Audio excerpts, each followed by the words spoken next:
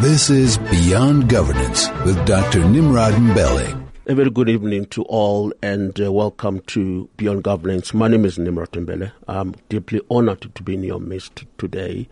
As always, I welcome your thoughts. This is your show. This is not my show.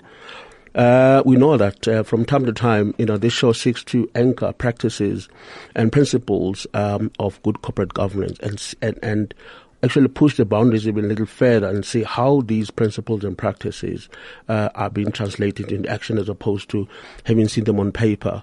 This is what we're all about.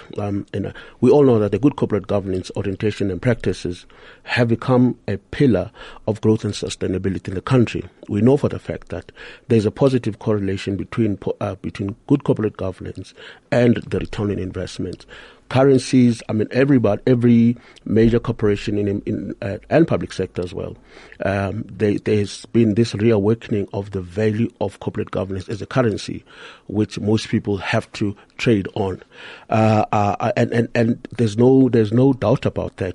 We have seen a number of corporate governance scandals erupting every day, and we now have an opportunity as a country to reflect back and look at these issues and call upon leaders who have stood the test of time and say to them, how have you done it?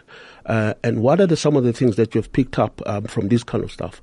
But anyway, that's a topic for another day. That was just a bit of an intro. As the norm, let me congratulate or thank my predecessor Simon. I believe Kathy is no longer doing the show in the afternoon. We miss it terribly. Thabo, you've got some explanation to do because in Kathy. Only for this week. Thanks for bringing that to my attention. Of course, Sasha Star, Mandy, and DJ Flo, whom I've never seen in a while.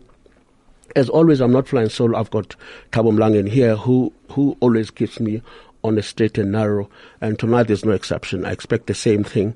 When we go and pay our bills, Thabo will give me a nudge and say, let's go and pay our bills. As always, I implore you to download our podcast.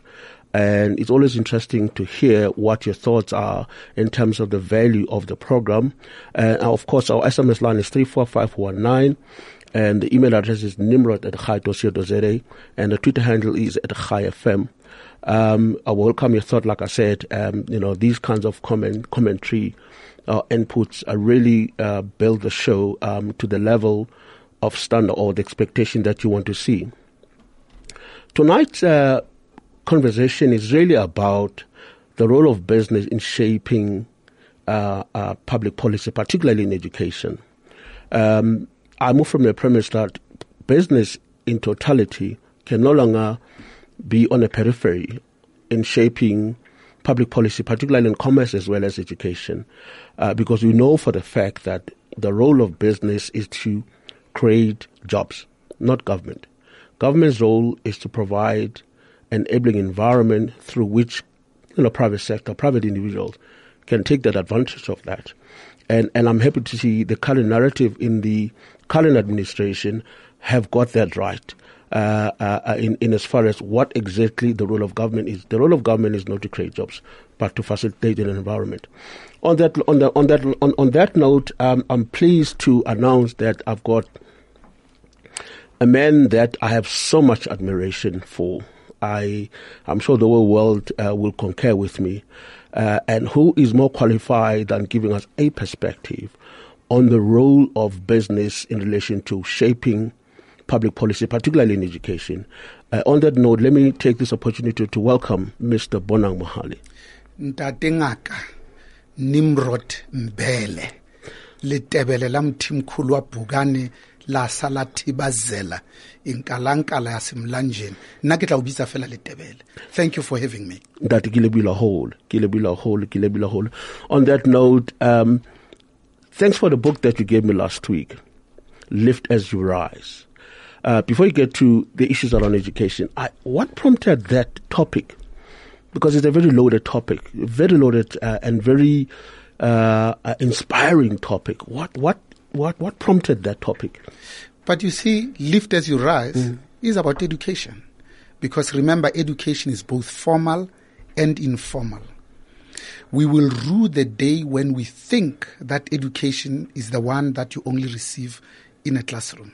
Because in life, it's about learning from anything and everything and from everybody, those that are senior or younger from you. So when young people go to the mountain to learn about the rite of passage, how to engage, interact, and interface with each other and one another, how to treat women in society, that is education. Ka Sesotho, ibitswa lebollo. So that you are inducted in how you engage with life. So Lift As You Rise says the job of educating a society, a nation, a people with great natural endowment cannot just be the role of government, and it cannot only be formal. A lot of it ought to be informal. Hence, Lift As You Rise implores all of us to have a role, not waiting until we are President Cyril Matamela Ramaphosa, the MD, the chairman, or the president of a company. It says you take 2 steps, maybe as a supervisor. You extend a hand and you lift as you rise, because you want to create a cadre of supporters who share your vision. But you also want to pick them in such a way that they don't necessarily look like you, because we force ourselves to grow when we include intentionally diversity in the people that work with us. Secondly, it says there's a role also for labor to play in lifting as you rise. That's why in the early 70s, during the mass exodus of black teachers in fighting and protesting against the virulence of Bantu education, we coined a phrase in labor that says, each one teach one. And because we understood that this can't just be the job of teachers. So those amongst us who understood mathematics, the onus was on us to then run evening tutorials. That's when we started with ABET colleges, Adult Basic Education and Training.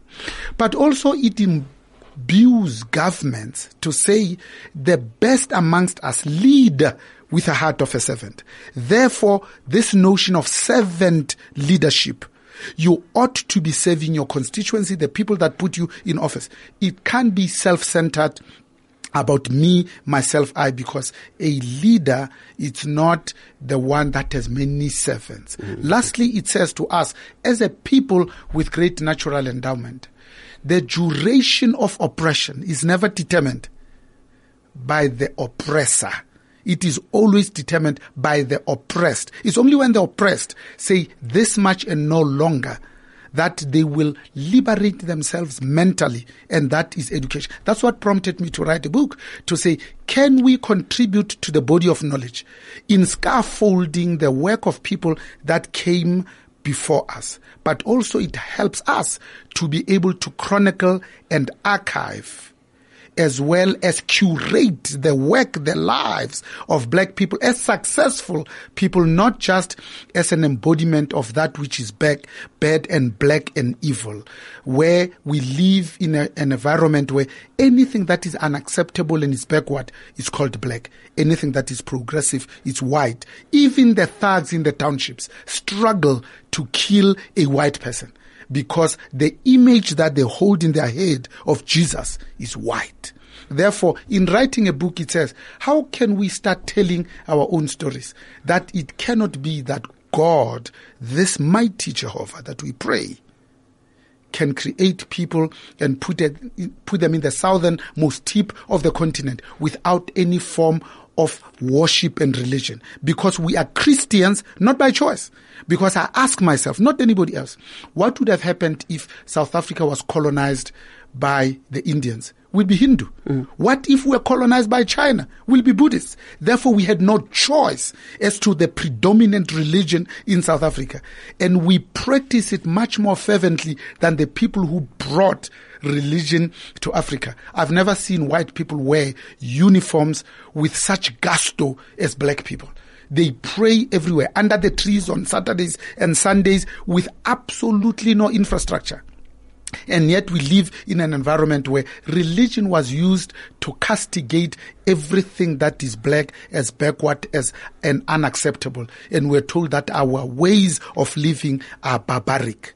And that's why we really started with But we can't blame anybody else. It has to be my job to say, in an environment where there's a fiscal crisis, can I write a story that is positive, that is building and creating, not tearing down and destroying, that shows black people as protagonists of their own lived experiences, that shows positive sides of black people, that we are capable of liberating ourselves, that we can extend a hand and lift as we rise, rather than look at other nations to liberate us?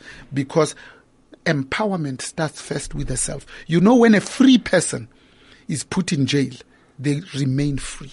When a free person is deprived of education, of material means and wealth, and even sunshine, like they did to Mangaliso, Robert Sobukwe, he still remains liberated in his head, because it's about what type of conversations you have with oneself. If you believe, genuinely believe, that you are useful, that you have a purpose, you have been brought to this world to serve a particular notion, to bring about a solution to a particular pain, you will find a role for yourself. Therefore, in conclusion, I think for me, we need to always answer the question, what pain are we solving for?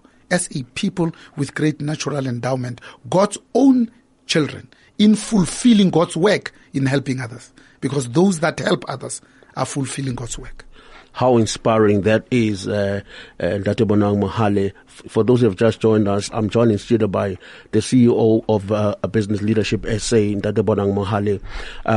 Just before we close that conversation on the book, which, because for me, that will require a series of lecture, because you've touched on a very important point by referring to, mental emancipation, because you lift as you go along on the basis of your own, conceptual framework in terms of, am I free or am I not free? If I'm free, if I'm liberated, I'm more likely to liberate others. I will not be happy to be seen as the only successful person. There's this phrase that says PhD, pull them down syndrome. Those that don't embrace the very notion of lifting others as they grow. Because I think the biggest hurdle, particularly among Africans, it is this mentality of slavery that Biko was assassinated for, because we all believe that had it not been of the assassination of Biko, the conceptual model of Africans would have been different today, because the battle starts in the mind than anywhere else. If the mind is not rescued, if the mind cannot appreciate the boundaries that has been confined to by external forces, it becomes very difficult or impossible to liberate others. On that note, thank you very much, and I'm sure millions and millions of people are going to buy the book. I will promote it as much as possible, for I believe the message is accurate. And most importantly, the message comes from a person who have lived, which is different, who has lived, we have seen it, and you are living embodiment of liberation and what it can actually do. The kind of public image and reputation that you enjoy today is not by fluke, and which is very different, from other people who suddenly have quite heavy pockets and under very dodgy circumstances. On that note, thank you very much for enriching our lives with that very powerful message. Letebele, let me close on the book by saying, lift as you rise is an African adage. So when your listeners can Google what is called the Sobukwe clause, they will learn why the mental liberation is so critical. Because Mangaliso Robert Sobukwe was feared by the apartheid regime much more than they feared Rolihlahla Nelson Mandela. Because Rolihlahla Nelson Mandela was allowed to mix with other prisoners. Mangaliso Robert Sobukwe was given a 4-roomed house to live on his own, never to mix with other prisoners, because the apartheid government feared his ability to think, his conceptual capabilities, his ability to connect with other people. He was a priest, but was not allowed to preach because they feared that he'll conscientize black people to believe in themselves. The Sobukwe clause says, when his time of incarceration ended, the apartheid government went to cabinet and they asked to extend it because that's how much they feared him. They extended it. When it expired, they extended it until they released him because they ran out of ideas, banished him to Kimberley, where he ultimately died. Imagine spending all your life not having the comfort of talking to another human being. But up until the last moment, he remained potent.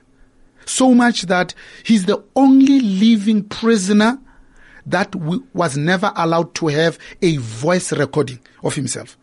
The only prisoner that was not allowed to be quoted, to be written about, and the first book about him was written by Benjamin Pogrund, a Jewish journalist who became to befriend him. His son is Gideon Pogrund, who's the head of ethical leadership at Gibbs.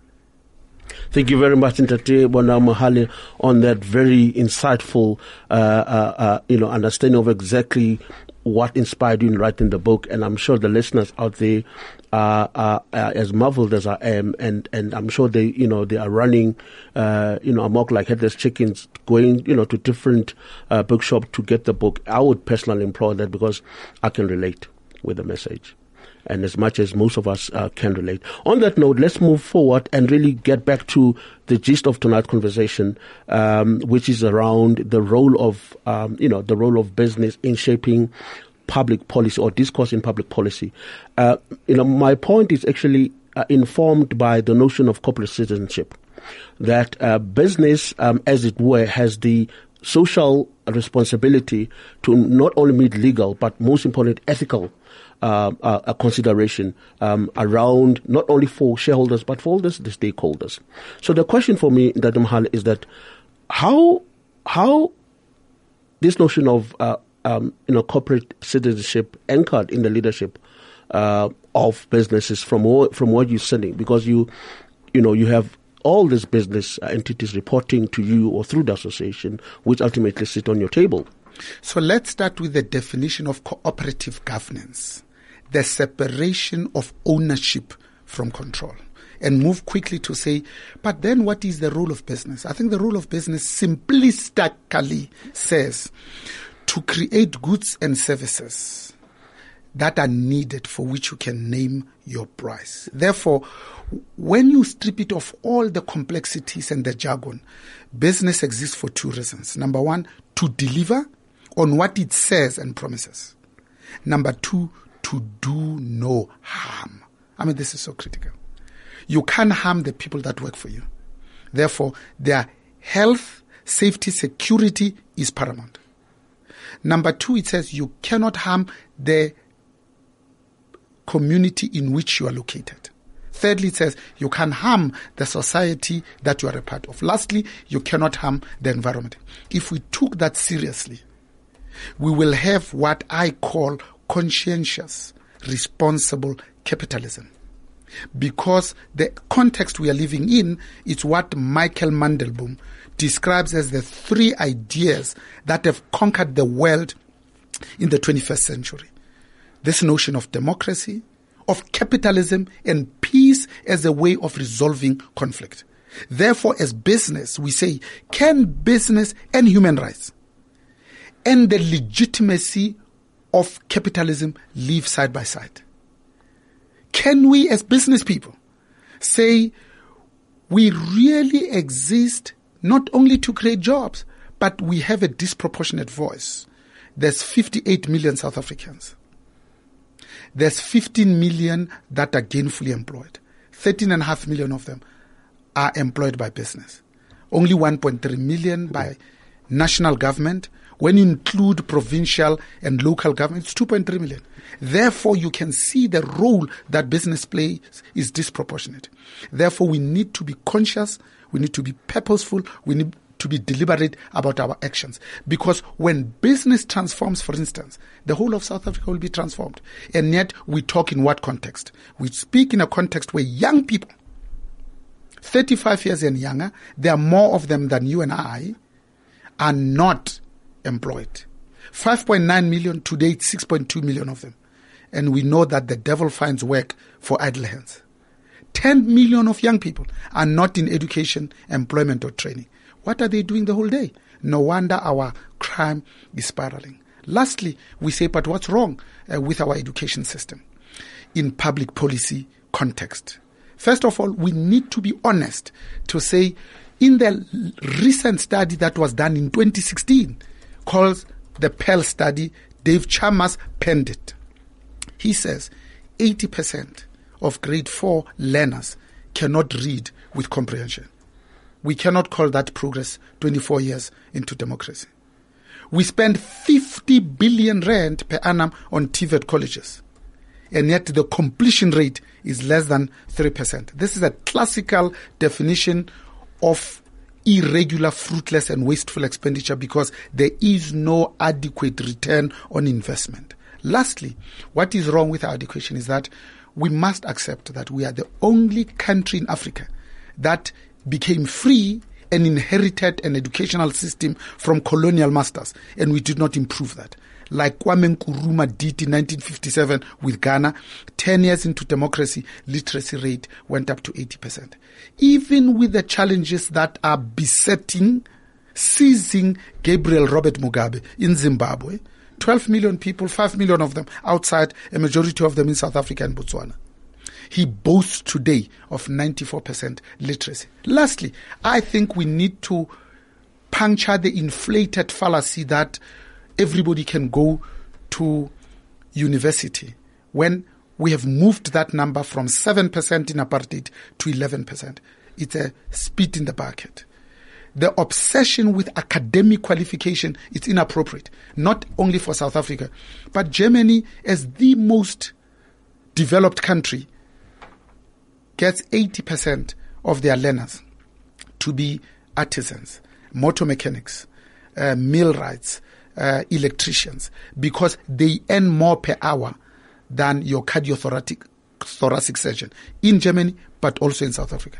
Try calling a plumber on Sunday morning. Then you'll realize how much you pay that plumber per hour than you call your physician, than you pay your physician, for instance. So I think the streams that we need to be following say, for those that don't want to be PhDs and doctors and lecturers, let them go and be lift mechanics, apprenticeship programs. And they don't need grade 12 to be able to do that. Those that don't want to go to grade 12, maybe they want to teach our own children because they've got a passion for teaching. You don't need a PhD to be a good teacher. And yet we closed the nursing colleges, apprenticeship programs that were paid for by private companies. When after 4 years, you will then write a government exam, you get your government ticket, and then you move directly to the blue-collar workers. The Leondales of this world and the Don Parks were built on a basis of entrepreneurship. We're built on technical FTE quality. On blue-collar workers. Absolutely. So now we've got these FTE colleges. I've never seen an ad in the Sunday Times. 500,000 jobs advertised that says, here the entry-level requirement is a TVET college qualification. Thank you very much, Ntate Mohale. On that note, we're going to take a break and then come back after a second. This is Beyond Governance with Dr. Nimrod Mbele. Welcome back to Beyond Governance. My name is Nimrod again. Before we went to the break, for those that have just sort of joined us, I'm joined in studio by Ntate Bonang Mohale, who is the CEO of Business Leadership SA. I mean, when you mention Bonang, we all know who Bonang is, and one thing amazing about him, as powerful as he is to you and I, he remains very humble. And for that, we applaud you, because had it not been your humility, had not been your that kind of thinking that you have all the time, you'd not be where we are. But anyway, let's move on. It is now 18 minutes to 7, and once again, we're grappling with the role of education, or the role which business ought to be playing in education space, and the best person to give us that kind of insight is, of course, Ntate Bonang Mohale, because he heads the business voice ultimately converges at his office. So the question is, because of this kind of challenges that we are going through, or we're seeing as a country, in terms of what you refer to as an obsession to academia, whereas there's sufficient evidence which points to the role and the value of FET colleges. To me, and pretty much South Africans, there seems to be a collapse of the social compact. There seems to be this harmony between and among social partners.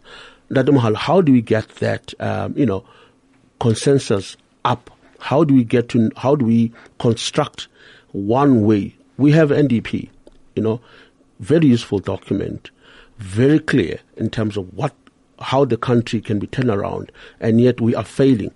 And to me, and this is my own assessment, I could be wrong, the problem lies with all the entities that are supposed to lead that particular process. Can we lead the process without trade-offs? What's your take?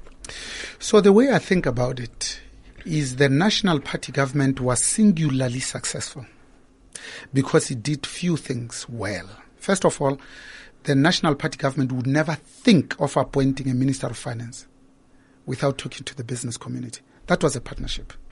Apartheid lasted this long because it was emboldened by business, and they called themselves the Broederbond. They couldn't move without that.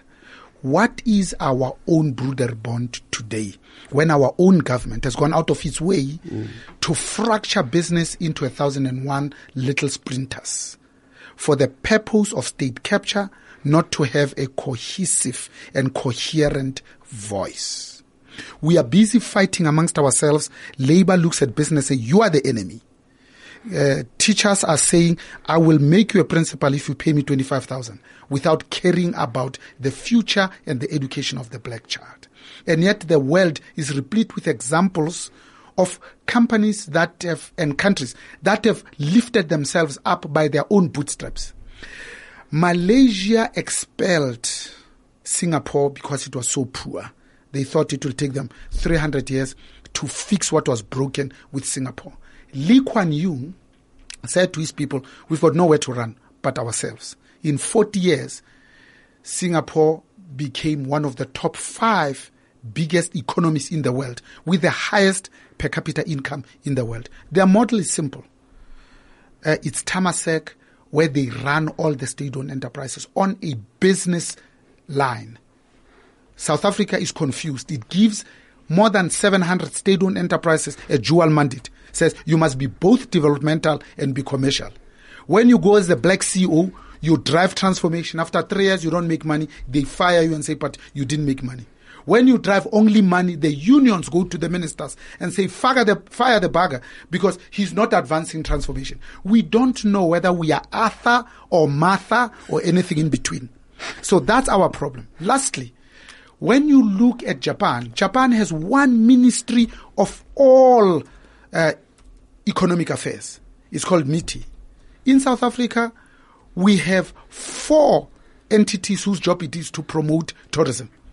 South African Tourism, Proudly SA, each one of them with his own board, with his own mandate. Brand SA, we are promoting the same thing. The ministries in the economic cluster, the left hand does not know what the right hand is doing. The one would say, I'm promoting tourism because it's the greatest forex earner. When we have 8 tourists, we create 1 permanent job. The other minister says, to come here, we want an original unabridged birth certificate. Tourism from China drops 40%. To Mauritius, it increases 40% of people from China. We displace them. Therefore, the history of 24 years of South Africa's democracy is characterized by own goals, by cutting our own nose to spite our own face, by incoherence. The one pulls hard to the left, the other one pulls hard to the right. The enemy is within. In the ANC, Matamela, Cyril Ramaphosa cannot move. Not because he's fighting competition from China.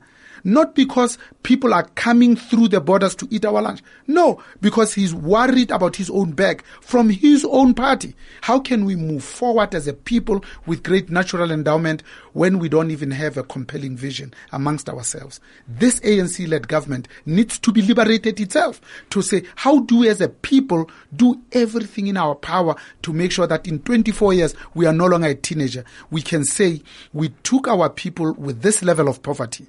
Look where we have taken them to. In fact, poverty has deepened. The people on social security have moved from 1.2 million to 17 million. A lot of it with bribery, stealing and cheating and corruption, but we are going backwards. Young people should be proud and saying we're guarding our own country, we're security guards, we're working, we're scientists, we are coding, for which we don't need matric, because we want to bring ourselves into industry 4.0 of artificial intelligence, of driverless cars, where cryptocurrency is going to be the currency of the future. What are we doing? We are still talking about reindustrialization.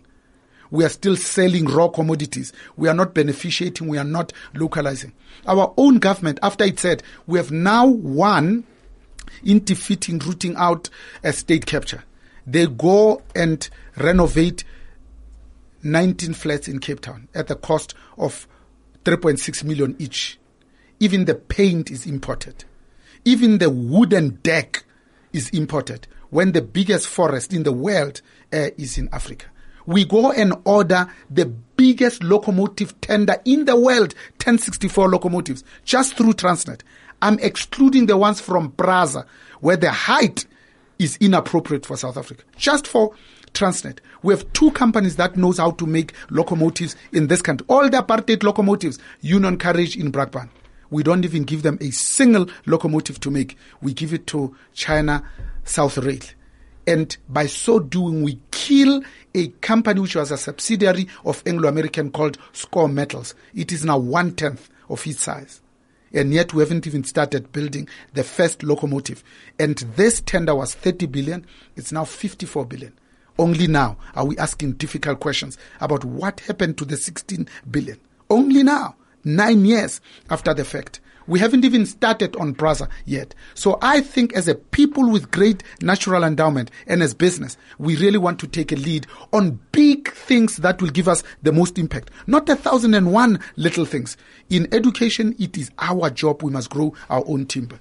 In supporting land reform, business must take the lead, not just expropriation without compensation. In transformation, it must be business that says we are in Africa, not an outpost of Europe. Surely all our leadership position must be broadly reflective of the demographics, including ownership. It's not sustainable that 1% owns 90% of the asset. It's not sustainable that 10% occupies more than 70% of positions of leadership. Thirdly, business must lead to say, how do we get ourselves into this mess of a fiscal crisis we are in? Today we're in a recession that we put ourselves in. Business must lead because it has the know-how. You know, project management is how you deliver mega projects on time, on budget, and in full. Business knows how to do that, not government. Business delivers beer to shebeens that are twice as many as the number of schools. Twice a week. Government fails to deliver books in Limpopo once a year. Business must take a lead. Even if these books must be put in an AB InBev truck to go to Limpopo, we know that they'll be delivered twice a week. Lastly, I think business ought to be very clear about the agenda for growth. Because if we are not growing, we'll be talking about the redistribution of poverty, not the redistribution of wealth. And right in the heart of it, it's about job creation in large numbers, labor absorbing jobs, because we had 43 consecutive quarters of positive GDP growth, but we didn't grow as many as we wanted to. Yes, we added 500,000 families into the middle class, but a majority of black people's quality of life, discretionary purchasing power went backwards. And then lastly, if we are not serious about education, because education is the surest means of transcending social classes, we will be failing the generation that we refer to as the leadership of the here and now, not the future leaders. Because when one steadily bends the midnight oil, one gains access to the domain of knowledge and wisdom, the world of meaning, the world that cannot be conquered without a persistent crusade. As a parent, you say there are only two bequests I can give my children. One is roots, so that they know who they are. The other one is wings, to fly to anywhere else in the world. With education, you can peddle your wares everywhere else in the world. But if you are unlettered and unlettered, you'll always look for a job in the mines where it's difficult for you to get a blasting certificate at the time that mining is mechanizing because machines can't talk back. But here's the thing, Dr. Bonang, which is quite critical based on your assessment. There are clearly a lot of trade-offs. There are clearly a lot of competing priorities, and of which we don't really get that consensus. One would have imagined NDP would have been that common point of departure. Why are we not, all the social partners cannot agree in terms of what is applicable in the short, medium to long term in as far as NDP is concerned? Why don't you have the non-negotiables? Exactly. So we have many leaders, even in the ANC-led government, but the death of leadership. Leadership says, what are the 3-4 things that if we do well, we take the bottom half into the middle class? So first and foremost, we need to be agreeing on the fact that we are the world's best producers of plans. RDP, GIE, ASGIZA, 14-point plan, 9-point plan. The trick is not to have the best plan. The trick is not to have the perfect plan. The trick is to start a plan and implement it and fine-tune and tweak as you move along. You know, South Africans will spend 6 years arguing about the NDP 2030 to say it doesn't adequately cater for the needs of the workers. Mm-hmm. No, that is not leftist enough. Why does that matter when people are poor? So just to get a leadership consensus that says, that's the best plan we have, let's implement it, because it was General George Patton who said, great wars are won by good execution, not great plans, because good execution can save even a mediocre plan. And then we take corrective action as we go along. At the moment, we've got too many people with vested interest, and all of them are thinking of me, myself, I. None of them are acting in the best interest of South Africa, Inc.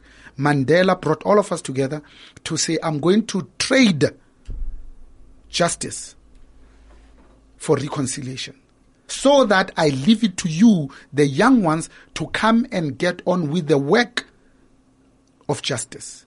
The preamble to our constitution is very clear. It starts with we the people, not the politicians. It says united in our diversity.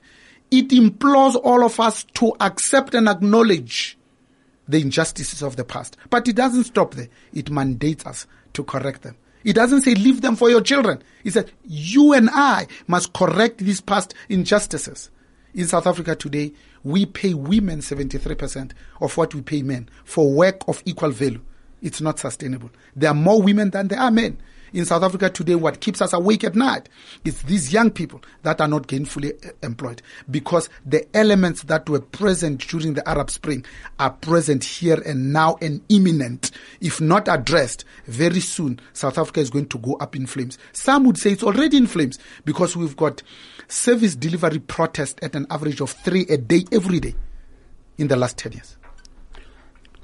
That's quite scary, if you ask me. And I mean, you're quite correct in that the symptoms of Arab Springs are definitely imminent, and there's no hiding about it. I mean, for those who have been in townships, this is where you begin to appreciate, the indifferent attitude and approaches of understanding exactly how South Africa, and most of these incidents of Arab Spring are mostly identifiable in black areas.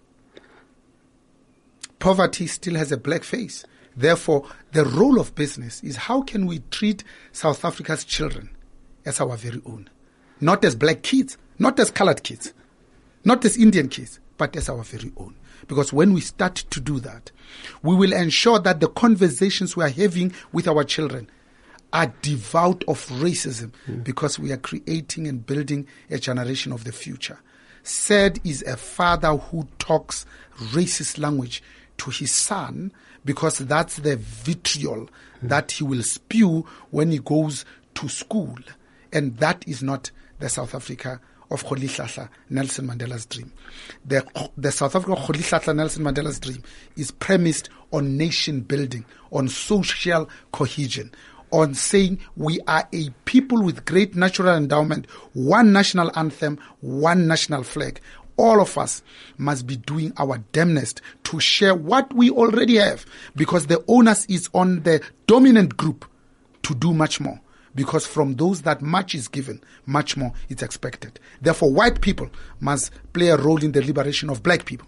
Men must liberate women, because it's them who are uncomfortable about standing side by side with women. But here's a $1 million question, Mohale. is that for us, obviously, we've got business, we've got labor, we've got government. You are the voice of business. What would you personally maybe consider as the biggest trade-offs which business needs to bring on the table?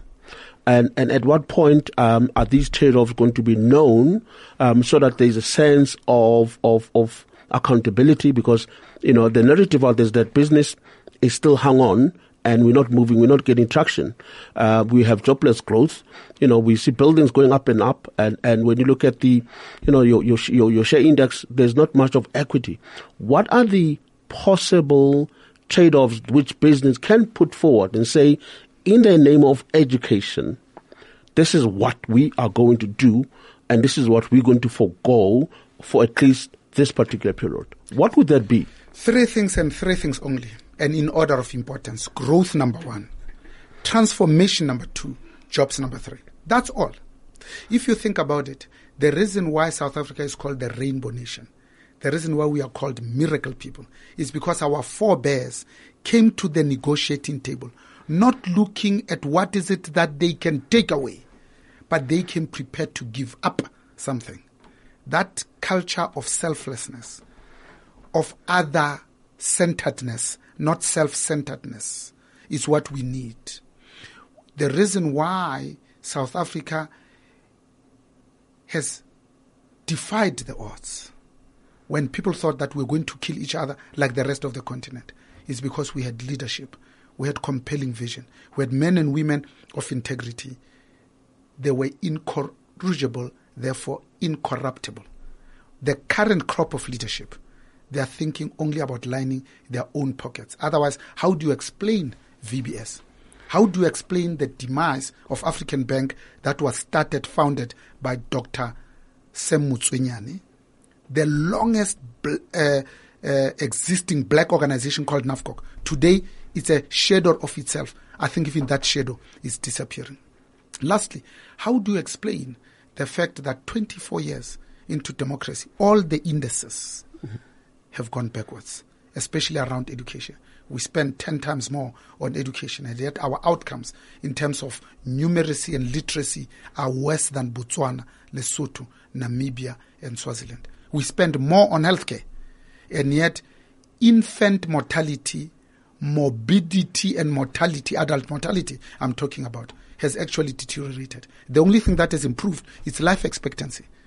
And we are busy arguing amongst the social partners instead of saying there are 10 things that needs to be done. On 6 we don't agree, but on these 4 we agreed. That becomes our program of action for the next 10 years. Labour is looking after its own, not after South Africa. Business is looking after its own, not after South Africa. Government is looking after votes and constituencies, not about doing the right thing that is sustainable. Because resilience in Africa surely must be much, much more than food, energy, water nexus. We have more South Africans today that don't have any form of access to energy.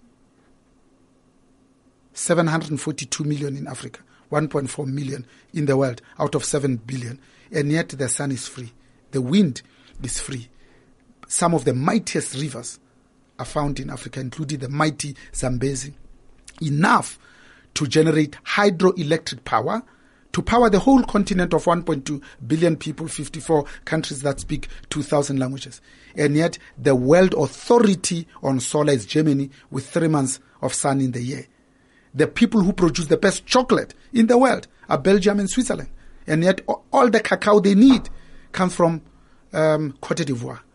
We produce the gold and just take it as it is. To India, it comes back as jewelry. We pay 10 times the price. And yet we know that data is confronting us that the price of raw materials and commodities is progressively and precipitously coming down. Beneficiated products are going up. For 20 years, this government has been talking beneficiation. In India, they don't talk beneficiation. They say, you open a jewelry shop, here are the incentives, we will buy it off you. And we'll make sure that we give you an export license. I think we need practical examples like that. We know that it's small, medium enterprises that create jobs in large numbers. And yet the Ministry of Small and Medium Enterprises is the one that's least resourced with the smallest budget. It's second only to the Ministry of Land. We say land is important to African people. And yet there's not even a single permanent land judge, but a temporary one. So you judge people by where they put their resources, not just by what they say. I couldn't agree with you more. And Mohale, if you have just joined us, I'm having a conversation which is thoroughly interesting and illuminating. I would imagine most of you who are either in cars in the office, you are equally exhilarated by these kinds of thinking that is coming. But ultimately, Mohale, what you're cutting short in as far as building or bridging the trust deficit between and among social partners, because these occurrences are almost a manifestation of big trust gaps that exist. Somebody must obviously bring everybody together the same way we've done with CODESA. Because it was that kind of a fora where we were brutally honest with each other and we were able to find. So how do we bring this, how do we bridge the gap, between and among the social partner to a point where we can all speak the same thing? We can agree what are the non-negotiables, and we agree on the non-negotiables, and we execute those, and we provide resources and incentives for non-negotiables, and we can we can walk around or talk about issues, of insignificance, and actually, put little, if none, resources on what we don't agree, but pump resources on what. How do we build that social contract? Thank God that the trust deficit that existed in the last 10 years during the previous regime is gone. Today, Matamela Cyril Ramaphosa has managed to increase trust between government, business, labor, and civil society. And you see this manifest in him launching youth employment scheme at the Innovation Hub outside Diepsloot. He then goes on to chair and bring about the 4 summits that he spoke about in the State of the Nation address. The Job Summit, 5 commitments were made. Investment Summit, 294 billion committed. And the Africa Investment Forum, a resounding and indeed embarrassing success. So I'm happy to say that we now trust this administration, this ANC-led government, probably 10 times more than the previous regime, because we judge them by their actions. Thank you very much. Unfortunately, we're going to have to leave it there, Dr. Bonang. It has been absolute pleasure to have you, and we have thoroughly enjoyed the conversation. I think we're now in a better space now that there is this resounding confidence in the new administration. We're more likely to address most of these issues collectively. Until we meet again, it has been absolute pleasure. Have a good one.